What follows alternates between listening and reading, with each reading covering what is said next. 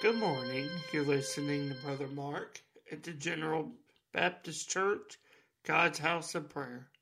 Open with me this morning in the letter of St. John. 1 John in the second chapter, we're going to look in the 15th verse.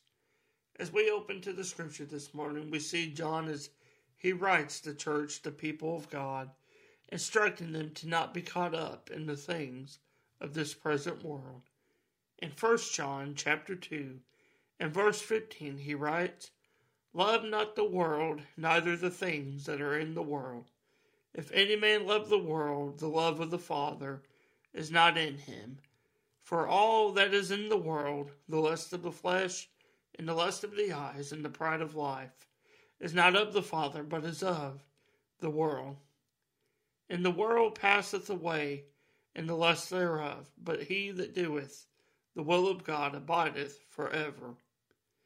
In this text from St. John we read this morning, he writes to the church, even calling them his little children in the 13th verse, and teaching them, instructing them not to be caught up in the things that are of this world.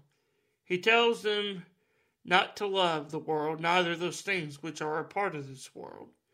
So what is it the apostle means by his statement? Does he mean that the church shouldn't care and have love for this life?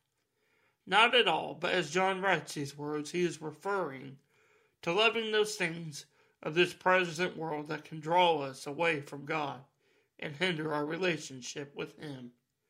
This is why he goes on to illustrate, then, that when we lust or ultimately desire the things of this world, our desire for God becomes hindered and harms our intimate relationship that we can have with Him.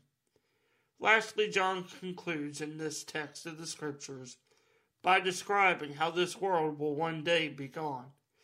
It will be passed away, as it says, and there will be a new heaven and a new earth, even as he saw in the Revelation coming down from God.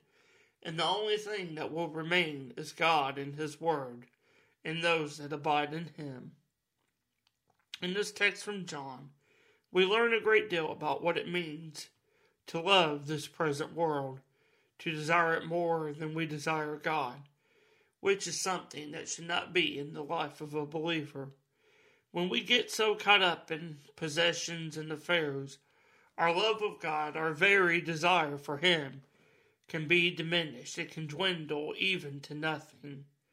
I pray this morning as you're listening that you would take these words from John to heart. Let them guide you in your walk to desire God and His Son, Christ Jesus, more and more each and every day. Let Him dwell in your heart and soul to remind you of your love and desire for God and to draw closer to Him. I want to thank you for listening this morning, and God bless.